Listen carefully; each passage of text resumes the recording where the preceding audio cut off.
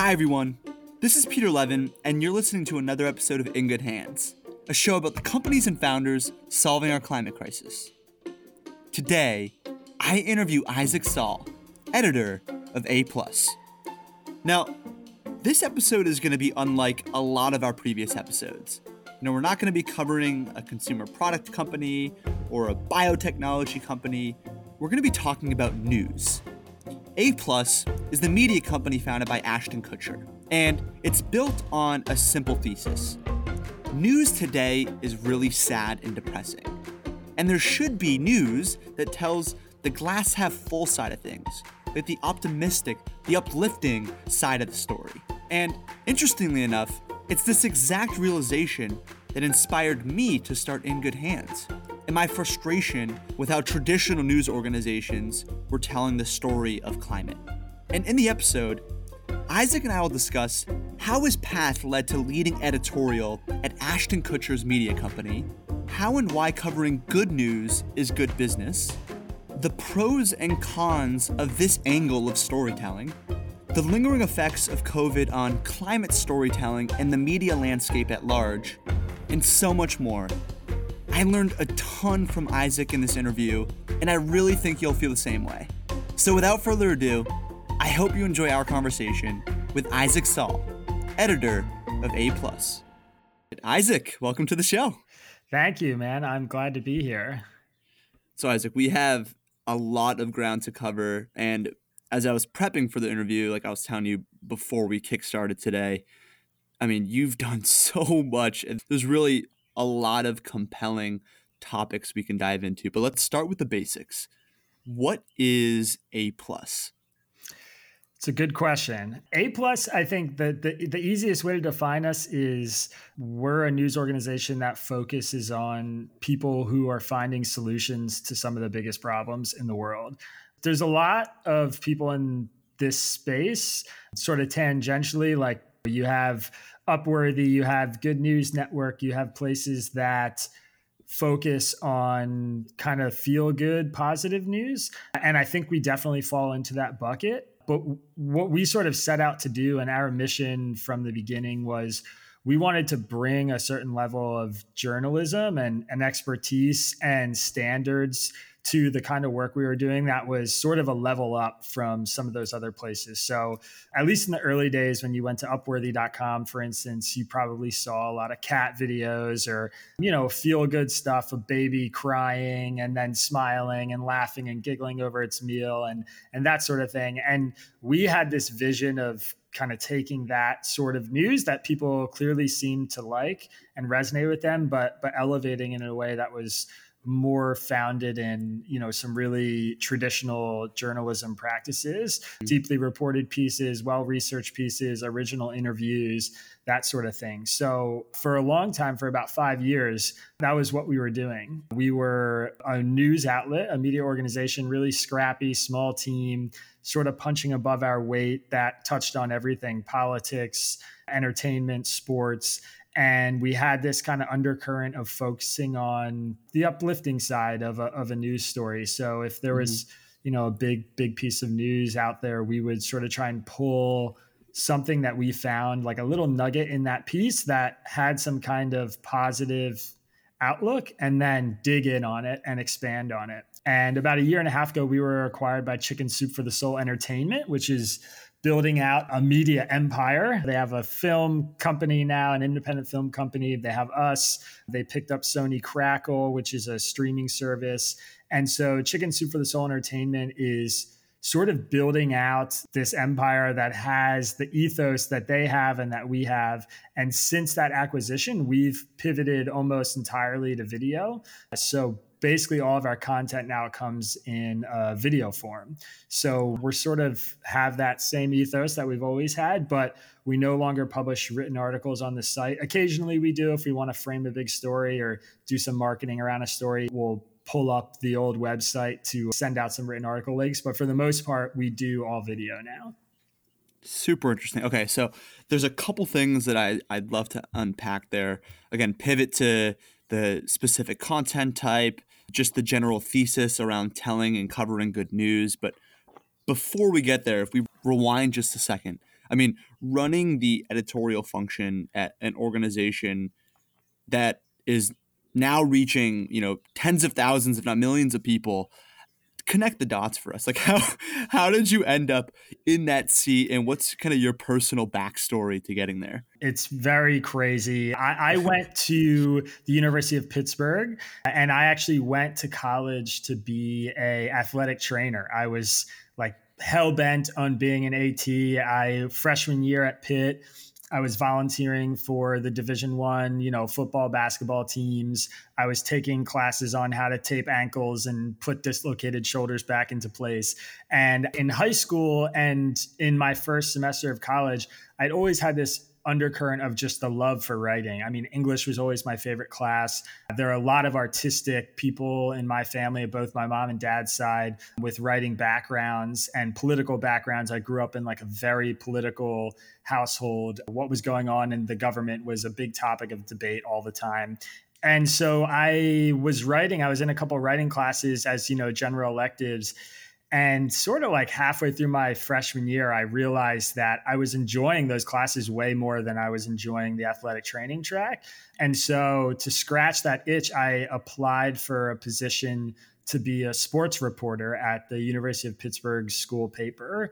So fast forward, I guess, to sophomore year, I've got like a C plus in my bio class because I'm competing with all these pre-med students at Pitt, which is one of the best medical schools in the country, in the world, really. And I'm going to these labs and taping ankles and doing these, injury prevention type labs. I'm just realizing like, I really don't want to be doing this in 10 years. Like, I don't want to be taping up some 19-year-old college kid's ankle because he sprained it at practice the day before. Like, there's something about that hands-on work, I think, and that medical work that people really love and really resonates with people. And it just wasn't hitting for me. And in the meantime, I was loving this experience at the Pitt News. It was like all I cared about was writing and getting my stories published and seeing them in the school paper. And so I just dug in. And for the next 3 years, I was really immersed in the school paper. I ended up becoming the editor of the sports section. And I started writing my senior year a lot about the intersection of sports, politics, culture, and it just became less like game reports and more opinion pieces. I had this column called A Grain of Saul, which was like a little play on my last name. And by the time I was a senior, it was like my total identity was the school paper, being a nonfiction writing major, wanting to write a book, wanting to be a journalism major, all these things. And so after I graduated, everyone told me, you're an English major. The thing you typically hear is like, good luck getting a job. It's going to be hard. And I wasn't totally sure where I wanted to go with my writing career. So I actually took about 6-8 months after I graduated where I moved to Israel, and I lived in Jerusalem, and I was living in a religious school, yeshiva, which was like a very formative experience for me. And on the weekends, I'm traveling all over Israel, into Egypt during the uprising in 2013, 2014. And I'm experiencing all these like incredible world events. Israel and Syria were in a very tense place then. And I was writing about it. I was sending emails home to like 100, 150 friends and family. And people are writing back to me just like, I love this. Like, I wait every week for your email. You should be turning this into a book or like a collection of essays. And so I started sending out these emails as cover letters. I basically was cutting them down into one-pagers that were just stories about things I was seeing in the places I traveled in the Middle East. And on a long shot, like Hail Mary, towards the end of this 6 or 7 month internship, I sent a cover letter to the Huffington Post. And it was basically the story of me following some random Israeli professor I met into northern Egypt. And when we got there, and I just wrote about meeting them and what my experience was like talking to them as like an American Jew, and their experience as younger Muslim kids growing up during this crazy time in Egypt. And I applied for a fellowship at the Huffington Post that like 10,000 students applied to, and writers, and they took like 40 people. And I ended up getting an interview and then came home for the final interviews. I flew back, ended my trip in Israel because I was getting some signals that I was in contention and this was like an extremely competitive thing. So I got it. It was like the end all be all for me. I was like, I've made the mountaintop. And then it was like, all right, we're going to pay you $10 an hour and you're going to work like 50 hours a week. And I had to commute from Philadelphia. I was living with my mom, coming up on the train every day to New York, 2 hours each way. And probably like 5 or 6 months into this internship, I had a column, a sports politics column actually blow up about the football player Richard Sherman. It was basically like I wrote a defense of him because he was being criticized for this post-game blow up he had. I don't know. Are you a football I remember fan? that. Yep. Oh yeah, I remember that. Yeah, he had gotten a game-winning interception against the Niners, and they stuck a mic in his face, and he basically said, "I'm the best corner in the game. Nobody can stop me. That's what you get for trying me." And the next day, all the talk on the sports radio in New York and ESPN was like, he's a thug. He's a disgrace to the game. He's, yada, yada, yada. And I basically wrote this column telling the actual story of Richard Sherman, which is that he grew up in one of the worst neighborhoods in all of America. He went to the high school with the lowest graduation rate of any high school in America. And he landed at Stanford and became the best defensive player on the Stanford football team, had like a 3.8 GPA in school. And instead of going to the draft after 4 years, stayed an extra year to get his business degree and is now like the most charitable player in the NFL. And wow. I was basically like, gave everybody the middle finger and was like, this is the guy that you all say should be the role model. It's, strap your boots up and get to work and climb out from that horrible life situation you were born into. And he did it. And now because he says that he's the best player in the NFL or best cornerback in the game, which he was at the time, everyone starts calling him a thug. And so the column blew up and I went on CNN and it was sort of like my first moment. Wow. Yeah. And that was kind of my breakthrough. That was like the big thing for me. I went on TV. I had a debate with Terrence Moore on CNN. I like to think I kind of smoked him, to be honest. It was a testy conversation, but I felt pretty good about it afterwards, especially it being my first experience on national TV. And it got me a lot of attention. And just serendipitously, around the same time that this all happened for me and a bunch of my writing was getting a lot of traction and a lot of views, Ashton Kutcher was building out this website and he had this idea. It was sort of launched in his basement with 2 programmers and another writer who I'm still very good friends with. I was actually texting him this morning and he created a program. He had these programmers basically scrape the internet for the most trafficked authors online. And when they scraped all these authors, my name popped up as like a top 10 trafficked author on the internet over the last few months. And so I got an email from a guy who said, I'm a business partner of Ashton Kutcher's. We're launching this media company. We're looking for young studs and we want you on board. Do you have time for a phone call? And I sort of thought it was like one of those phishing scams, I was like, no, I don't. And I'm not giving you my email or like downloading this attachment or whatever. But I actually called my mom and she was like, you have to at least take the call and see what they say, And so on the very first phone call, and Ashton was on the call with the business partners who reached out to me. I mean, I picked up the phone, they introduced themselves, and then they said, hold on one second. And they looped Ashton in, which, I grew up in the early aughts. Like I watched that 70s show. It was like a little bit like of a starstruck moment hearing him on the other line. And, he was already a big VC and making a lot of really smart investments. So I viewed him as like a smart, powerful, capable person. And he basically pitched me on his image for this news organization, which was like, I open the news and I read the news every day and it makes me depressed. It doesn't matter what I'm reading, the New York Times, Wall Street Journal, People Magazine.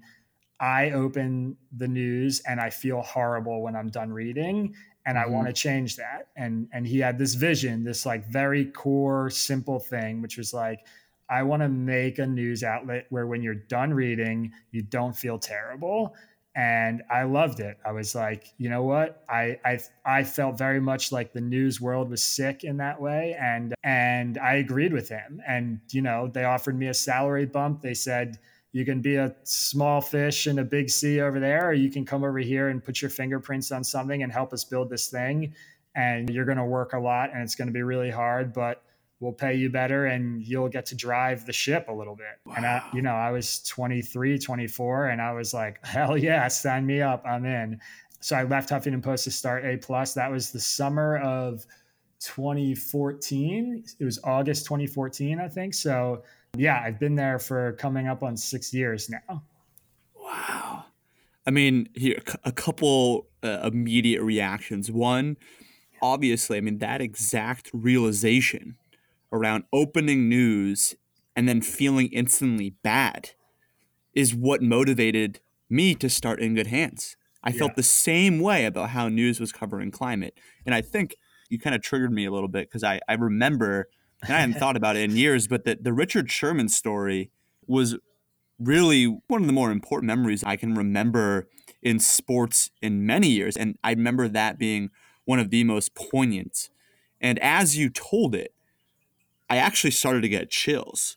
And I think it's a good segue because what that kind of storytelling approach insists is that you, at least inherently, even before you crossed paths with A+, had this kind of inherent desire to tell the glass half full side of things, right? The type of story that these other organizations and TV hosts and radio hosts weren't telling. And what I want to better understand, and I'm going to regurgitate what the naysayers say about our type of organization, is that, yes, good news is great. People like seeing cat videos and things of this nature, but it's not where the eyeballs are, right? You look at Fox, you look at CNN, anytime you flip open to one of these channels or go to one of their social accounts, it's breaking news about something that's horrible. So what do you say to people who stick to their guns in it there? Like how can covering the glass half full side of things be good business? It's really hard. I'll tell you that right now. I've been just upfront. A+ had a really successful run in a lot of ways. And my former boss, the managing editor we had here for a few years, who now works at Time Magazine, Kate Matthews, she's a huge mentor of mine. Even though we worked together at Huffington Post, she was actually younger than me, but she was kind of like, she's one of these like child prodigal people who like graduated college in 2 years and you just hate because they're so smart and level-headed.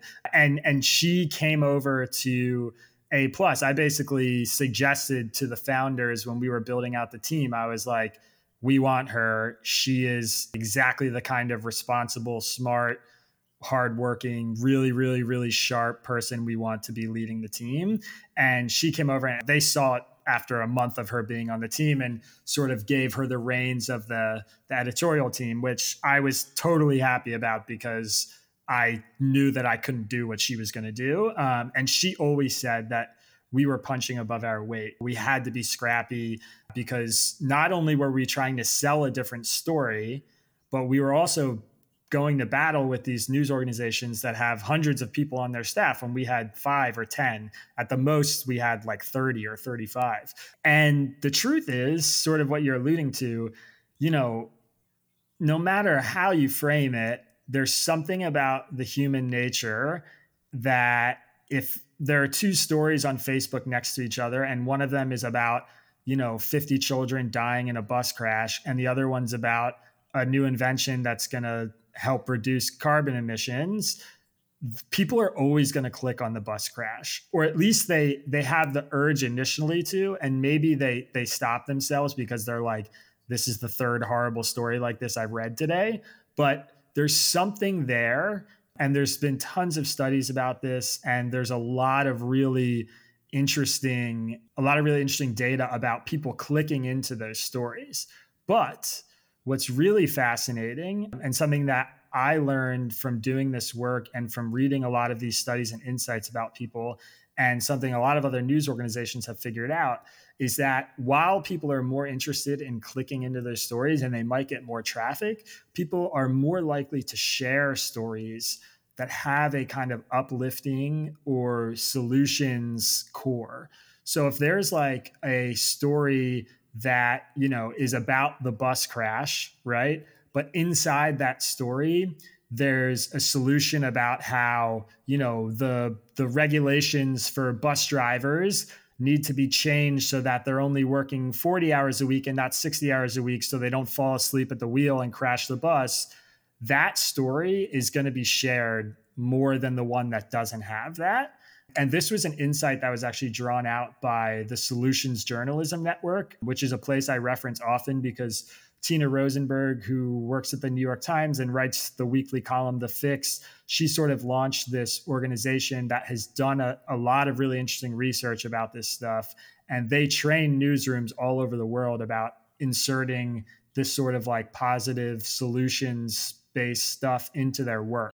And they did a few trainings with us. And it's a really interesting, important insight is that, like you said, there's an element of it that is really difficult business. It's hard to sell, but there's also an element of it that's good for business, which is this kind of sharing part of it. And, you have to walk a fine line and you have to get really creative about how you bring people in and how you get them to click on the story and read it in the first place. And you got to know your audience. You have to know what the core part of the story is to sort of get that engagement, but it's totally possible. And despite the kind of naysayers who have some good evidence to work off of to say, this doesn't sell, this doesn't work. Chicken Soup for the Soul, for example, is a really good example of proving that those people are wrong. I mean, the crux of every piece of content they've made since my mom was reading those books, or had them in our bathroom or on our dining room table when I was 5 years old, is that there's like an uplifting story to tell here about whatever their topic is, however their book is themed. And that brand is still around. Those books, Chicken Soup for the Soul is one of the only print publishers in the world who continuously sees year over year increase in their print sales. I mean, they bought us partially because they wanted to have a digital footprint, but that's like a perfect example of a brand that 90% of Americans know. They recognize the name, and it's because some people need that. They need the chicken soup for the soul. They need that kind of that piece of news that sort of fills them up, or that piece of writing that fills them up. And we're seeing it right now during the coronavirus. I was on CNN.com the other day, and I got a pop up for a good news newsletter, which is some good targeting advertisement on CNN's part. They obviously know I'm trafficking in that space or whatever, but they're also putting money into that. And they're recognizing that in this moment, one of the largest news organizations in the world is seeing that right now people want good news. They want to feel something and read something that makes them feel good. And, that's a takeaway that I think is true all the time, but news organizations are sort of just coming around to it now because the news is so horrible and it's so bad and it's so scary that they're like, oh, we better give people something to kind of wash us down with. This is so interesting, both on the tactical observations, your references to the research. I can't remember the interview I listened to or the article, but I know that there was some type of research that came out of Facebook's research group that talks about the average person who's scrolling through the feed leaves feeling worse than they did before they started scrolling. But those who actually participated in content, whether it was actually creating something of their own or commenting, they left either the same or better. And I don't know when that was published, maybe a couple of years ago, but what I'm noticing over the last few months is that the organizations telling the glass half full side of things, covering these uplifting, inspiring stories, are dominating news feeds. I know Kristen Bell is constantly, reposting content from it's Another Good News Instagram account. There's Tank, who runs Another Good News account. John Krasinski just started his Yeah. own good news channel. I mean, is there is this a turning point in storytelling and news coverage? How significant is COVID in relation to like being able to cover news in a profitable and meaningful way? Like how important is this time within the kind of greater context of news coverage and storytelling? I think a lot of things are going to change after this. And I think news organizations will absolutely see the impact of having positive or feel good news. It's simultaneously infuriating and really great to see because, like, on the one hand, it's great to see because this is obviously something I fundamentally believe in, and the mission of our news organization is something I fundamentally believe in. It's something I've invested 6 years of my life into, and hear the firsthand testimonials from A plus readers, from friends of mine who read A plus, from people I've interviewed for A plus stories who say, like, it's so refreshing and I love this and it makes me feel so good and it gives me hope, and this is the first story I've read about X, Y, or Z that makes me feel like maybe everything's not awful. So that, to see all these other news organizations adopt that kind of angle right now is really cool. But it's also infuriating because it's like you've been building this thing for 6 years, and then John Krasinski starts an Instagram page and he has like 7 million views overnight. Yes. And it's just like, oh, dude, like we would kill for that kind of engagement. But, I believe the world needs it. And I believe it'll be good for people, their mental health right now, to get that kind of news. And it's also infuriating because I'm seeing like all these people cut the corner on 6 years of work and just jump to a spot, at least from like a data and analytics number, where some of our content has worked so hard to get. But there's no doubt it works. I mean, I had this up on my computer because I wanted to make sure I mentioned it, and it feels worth just reading this, which is from the Solutions Journalism Network website. And they say a BBC survey found that 64% of survey responders under 35 wanted solutions-oriented news rather than just news that tells them about issues. Focus groups in South Central LA found that residents there had a strong desire for solutions-oriented news, and several studies have found that people are more inclined to share positive content than negative content. And there's early evidence people linger on the page longer when they're reading solutions journalism. So this is real social science data stuff that backs this idea, which is that it can be good for business, especially when you're measuring the quality of your content by things like time on page or shareability, that sort of thing. And it resonates with people. I mean, I see it every day in real world examples.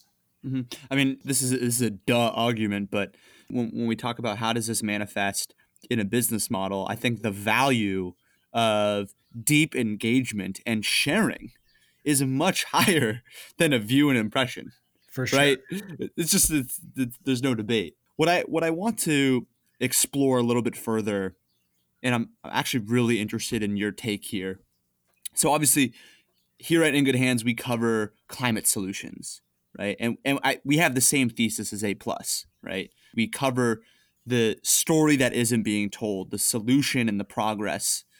But what I'm noticing, at least during today's times, and one of my concerns kind of after the economy reopens and things go back to quasi normalcy, do you think that there's going to be any lingering effects of the kind of general population's interest or kind of openness to changing their habits, learning about climate? Like, what is the toll on climate news and storytelling after we go back to some semblance of normalcy, if you had to try to predict? Yeah, I mean, I'll tell you one thing I think almost certainly is going to happen is we're going to see a ton of studies released in the next couple months that tell us about how the environment is changing now that people are locked in their homes. We're seeing it anecdotally. We saw it almost immediately in these little anecdotal, fun, viral stories. How, I'm sure you saw people in Venice were seeing fish in the canals there, and they could see clear to the bottom of the canals for the first time in, 100 years. They're interviewing these old Italian men who have said they've never seen the water this clear before, and they're 90 years old. They've lived in Venice their whole lives. We're seeing preliminary studies from places like NASA saying that the air pollutants and the carbon emissions across the US and China and India have all plummeted because nobody's driving, nobody's out on the roads. And we're going to get a lot of data in the next few weeks that we could never get. I mean, stuff that we'd only been able to model up to this point about what happens when you reduce the sort of human footprint on the planet for a month or 2 months. And I think when we come out on the other end of that, it's not going to be like a theoretical, hey, what if, we replace 5 million cars with 5 million electric cars? How does that change carbon emissions? It's going to be, we know exactly what happened when 2 million cars were off the road for, a month. And this is the impact that it had. And here's what happens if we do that for a year instead of a month. And that kind of light at the end of the tunnel, I think, could absolutely change the paradigm of the conversation, because the most common refrain from people who aren't just like climate, you don't have to be a climate denier or a skeptic to ask reasonable questions about, what's the cost benefit of something like stopping our use of gas guzzling cars and switching over to electric vehicles. But what they often lean on is like, this is all hypothetical. We're taking these cars off the road in these fancy models that the average person can't wrap their hands around. I, who spend so much time immersed in this kind of information, when I actually open and read a real NASA study, there's some point where like the math and the models are things that are a little over my head. And I'm just kind of trust falling like, all right, these guys are from NASA. Like they know what they're talking about. So I believe this, which I think is totally fine. But for a lot of Americans, it's like, I'm not going to sub in my, 1980 Chevy Tahoe for a hypothetical model. And does that change when people get to see the real data and the real information from a time period like this?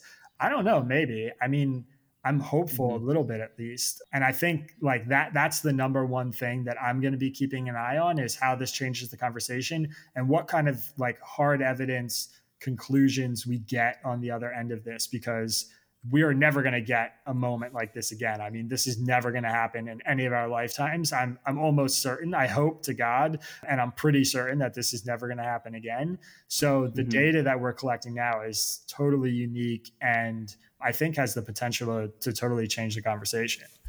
I think so. In the last week, I think I read what I believe is the most profound or interesting article that I can remember in recent time. And it was actually out of one of Yale's school papers. They were interviewing a guy who's been studying what he's dubbed the spillover effect. And I don't know if you're familiar, but the SparkNotes is he's trying to answer the question, why has the rate of viral transmission from wild animals to humans increased? And he's been covering and trying to answer this question for decades now.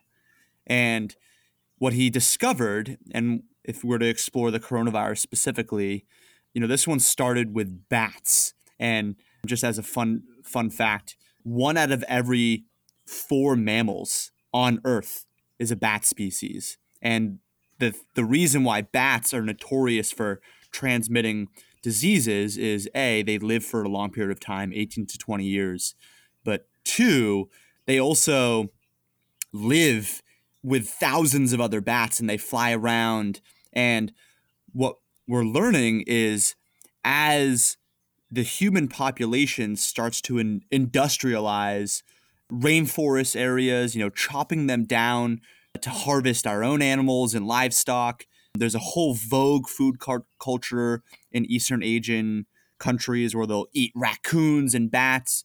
But the point is that because of humans' interference with the natural world, we're seeing more and more wild animals interact with humans. So the thing that I've been thinking about is there's actually a pretty compelling argument that could be made around climate not just being a way to make sure we can, stop the world from getting warmer and disrupting ecosystems, but it's actually fundamentally tied with public health crises. Right? Let's stop. I mean, it's a relatively unflushed out idea of mine, but I think there needs to be more conversation around that, because now that people understand and have felt the toll of a global pandemic like COVID, I think if people were to understand how it's tied with the way that humans interact with the natural world, and that the likelihood of these things happening more and more frequently is because of that, and I think there's something really, really compelling there.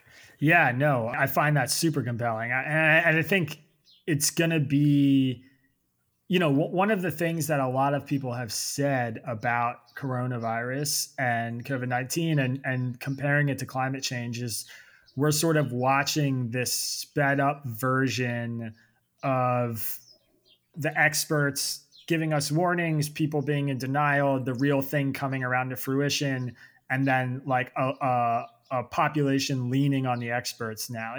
I've seen some really interesting polling just from a political standpoint that people like Dr. Fauci, who is the only epidemiologist that's gotten a ton of face time on the coronavirus task force, is like he has like 80% approval ratings across the US. Very bipartisan, really rare thing that both Democrats and Republicans support him or view him as being really trustworthy.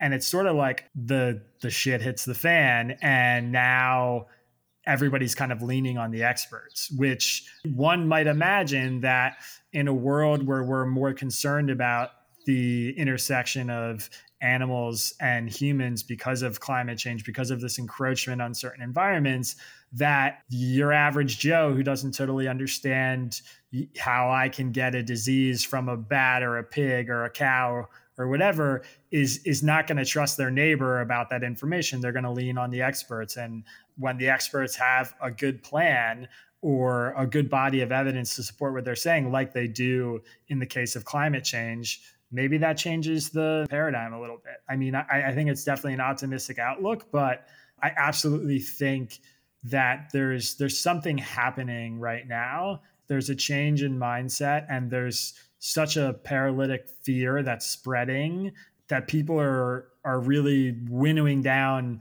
what they trust and what they don't trust. And it's sort of showing that when push comes to shove, a lot of people are choosing the people that they should choose, which is experts in their fields, Super interesting. All right, Isaac, I think we could go on forever. I mean, I'd love to jam. I mean, we clearly have a very similar philosophy and worldview. I think we could jam for a while on all things A+ coverage and climate. What I want to do is actually segue off of those two things and just a little bit about your personal background. I think you were humble in talking about your personal background and your story. I'm on your site now, and I recall, a number of these articles that you've put out are, top notch. And there's no surprise why they've been picked up by some of the biggest publications in the world. My question for you is, what story or article that you published are you most proud of? Man, that's a really difficult question to answer. I think there's probably two that really stick out. I think the clear number one, the one that I most proud of because it was one of the first times I saw my work change public policy, was a piece that I wrote about predatory payday loans, which was really is kind of like an essential piece of writing to understand, I think personally, the A+ brand and the mission, because we were tackling a really difficult, tragic subject, which is how people are taken advantage of when they take out payday loans. It's also something not a lot of Americans understand. There There are more payday lenders in America than there are McDonald's. They are everywhere. They're highly concentrated in every major urban area, and they also exist in a lot of urban or rural places across the US. And a lot of these places are really, really, really shady. And I wrote a story. I worked with some finance guys, some experts from NerdWallet, which is a great company. And we produced this piece where I basically shopped myself around to various payday lenders and asked about taking out a loan and asked really specific pointed questions about the risks and basically published what they told me, which amounted to a lot of BS and lies, and then sort of compared what they were telling me with previous reporting about these places and their practices and the kind of interest rate people pay on these loans and how it traps them in a cycle of debt. And I interviewed a lot of people who had taken out the loans and basically had their lives ruined by them. And I published a story and it blew up. It was shared widely through A+ and Arab platforms. And it ended up actually being cited by Congress in a call to have universities and retirement portfolios, places like BlackRock or whatever, who had investment in these predatory payday lenders to pull their investments out. And it worked. A lot of them did. Colleges like Harvard University, some fire departments in New Jersey who had put money into these payday lenders pulled their money out when they saw some of this reporting. So it was one of the first times that my reporting actually had like a direct line to changing public policy. And that's definitely one of the first ones that comes to mind. And I think probably the second one that I'd have to put up there with that is I wrote an endorsement of Hillary Clinton, which was an op-ed in 2016 after I'd written a story basically writing about why I'd never vote for her. And it was sort of like an apology because after months of reflection and reading and research and writing about the election, I had changed my mind slightly about her. And I changed my mind enough that I decided that I thought it was worth going back on this piece that I had written. And I endorsed her, which like everybody's politics are very nuanced and I don't necessarily want to get into that, but I wrote an endorsement of her on A+, and it got like 4 million views. And she actually wrote me a letter thanking me for changing my mind about her. And Yahoo, named me one of the people who shaped the 2016 election because of the piece. And it felt like it was a reflective piece where I was writing critically about myself and kind of apologizing about this criticism I had lobbied earlier, while also sticking to my guns about certain issues that I had with her. And it just resonated with people. And I think it was one of the more honest pieces of opinion writing I've ever published. And it was really rewarding to see it kind of come back and people feel gratitude for me taking the tack that I took. So I was really proud of that piece. And I thought it was cool that it sort of entered the conversation in the election. Wow. I was actually right before we hopped on the conversation, I finished reading the predatory payday loan piece. Super interesting. I also watched a video you did. I'm blinking on where it was. It wasn't Lebanon, maybe Syria, and it was Western media's coverage of women. I mean, I honestly recommend anyone who's listening, go to A+, go to Isaac's personal website. Just the amount of work, the breadth, and the kind of scope of what you've been able to accomplish is really, really impressive. I want to ask two more questions. One is a little bit selfish, but I really want to get your advice. Obviously, we subscribe to the same philosophies, and I'm trying my best to showcase a brighter narrative around climate, and trying to navigate it during a time like this is a little bit tricky, I think, for all orgs. But kind of what do you think is the highest impact advice you have for me as the steward for In Good Hands? I guess I'll share with you a piece of advice I got that has really guided me for my career. And it's something that I share with other people whenever I get a chance, which is just don't go where the crowd is. And I know that there's kind of like a corny general advice that's out there like that, like don't follow the crowd, don't be like that. But I actually mean that a lot more literally related to doing work in media and especially doing work on this kind of coverage, which is there's a story in journalism where there's a car accident on the street and in 5 minutes, all the camera crews are there and all the local newspaper guys and the national news organizations are fighting to get this shot of the burning car. And they're all like packed in shoulder to shoulder, taking the same picture, getting the same video, interviewing the same police officer, all with their mics in his face. And those journalists, in my opinion, are not very good at their jobs. The smart one is the one who leaves that crowd, and walks across the street to the store owner who's standing on the outskirts of the melee for the shot of the burning car and asks that store owner what they saw, what they heard, what happened. And he says, weird, before the cops showed up, I saw this guy bail and like run from the car. And then you're like, oh, let me see your security footage. And you look at it and it's a politician who was in the car that crashed and he left the scene. And you get that story because you didn't follow the crowd. You literally went in the opposite direction everyone was going. And I think what's going to be really interesting about climate change coverage, especially after this coronavirus mess is over, God willing, hopefully soon, is everybody is going to gravitate to a certain story. And it might be the story that I told, which is what happened with the emissions data when there were no cars on the road. And I would say just don't go to that story that everyone's going to, because it's really easy to do that. And there's going to be a really interesting, important story that nobody's telling. And if you kind of follow that blob of reporters and climate change reporters and people who are all going to run to that easy story that they can get up, you're going to miss the one that's probably more impactful and more important. So that would be my advice. Man, that is beautiful. I'm generally moved by that. That is what an amazing way to communicate a lesson in a story that, I don't know, that one just really stuck with me. So 2 more questions for you, Isaac. So I discovered Tangle, which is another project that you've been working on, but I think I do a poor job of telling our listeners about it. Can you just tell the In Good Hands community, what is Tangle and kind of what inspired you to start that?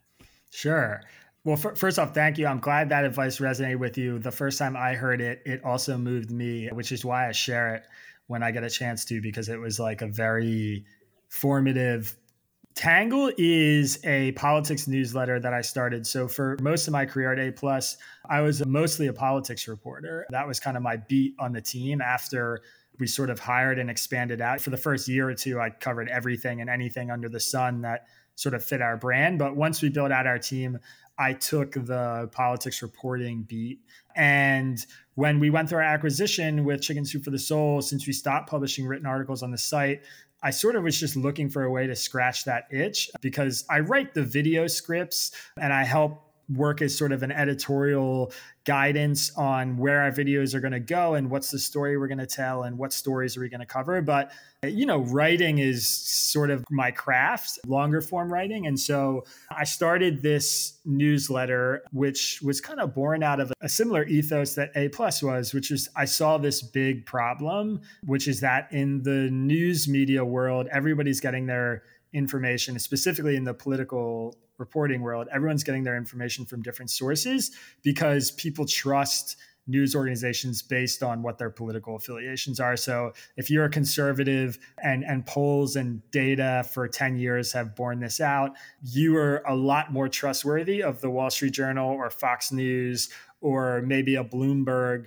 than you are of the New York Times or the Washington Post. If you're like a really hard left leaner or a really hard right leaner, you're going to go to sites like the Huffington Post and Breitbart, and very, very rarely will people with those political leanings cross over. And that's not good.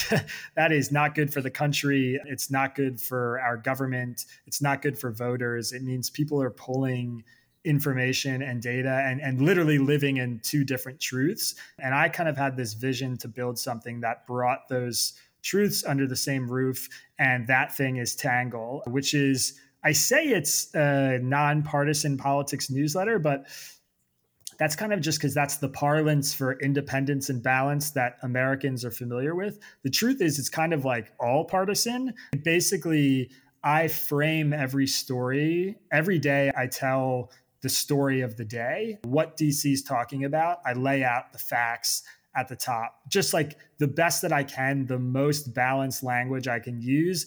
I tell you what people are talking about, why they're talking about it, and what we know about this thing, which is the hardest part of the story to write because that's supposed to be the down the middle part. And then I say what the left is saying, what the right is saying, and what my take is. So I sort of deconstruct the news based on how each political side is framing this issue.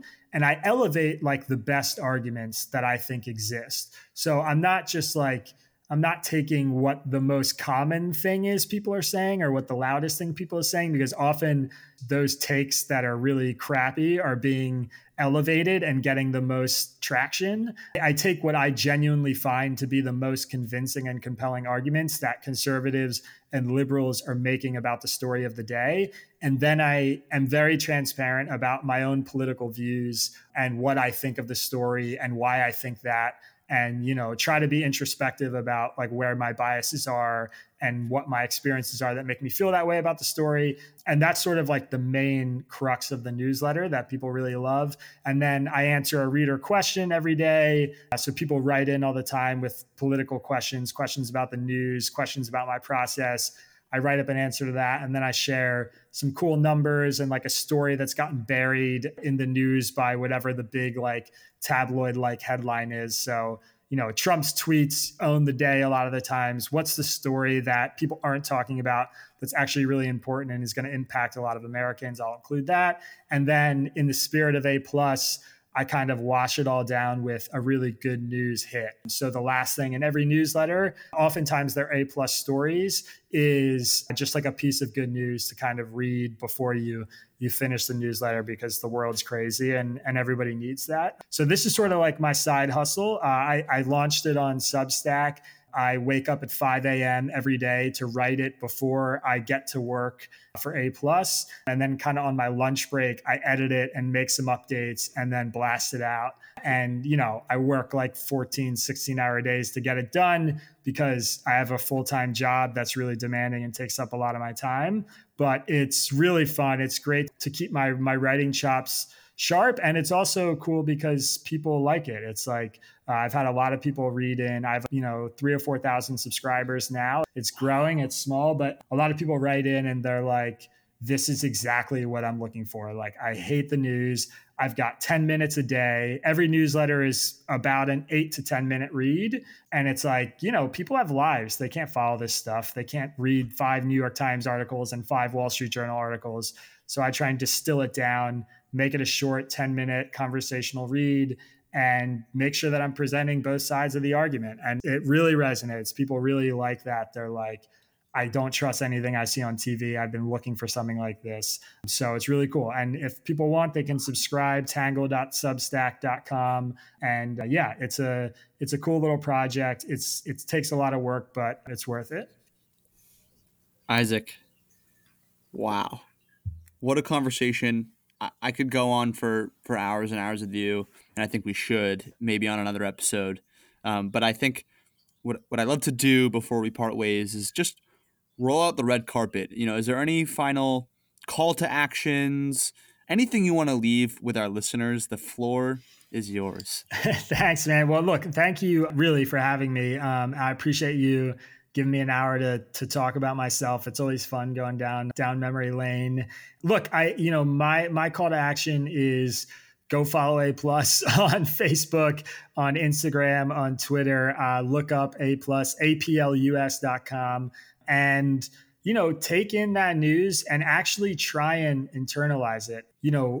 There are a lot of really smart people and a lot of really well-intentioned people doing a lot of really good things all over the world. I think we could all do more to elevate those stories and elevate the people who are trying to fix things and not the people who are breaking things. There's a ton of them out there. I promise you, I see it every day in my work. And I think just like as a global citizenry, we can do more of that. And, even with climate change, and for your listeners who are really interested in that topic, there's a ton of optimistic and good news out there related to the people who are trying to address this thing. And it's one of the great challenges of our time. But, if we do more to elevate those solutions as a collective, I think we'll be a step closer to kind of turning things around in a new direction. So I'm really hopeful for that. Wow. Man, Isaac, thank you so much for coming on. Thanks for having me, man. It was a blast.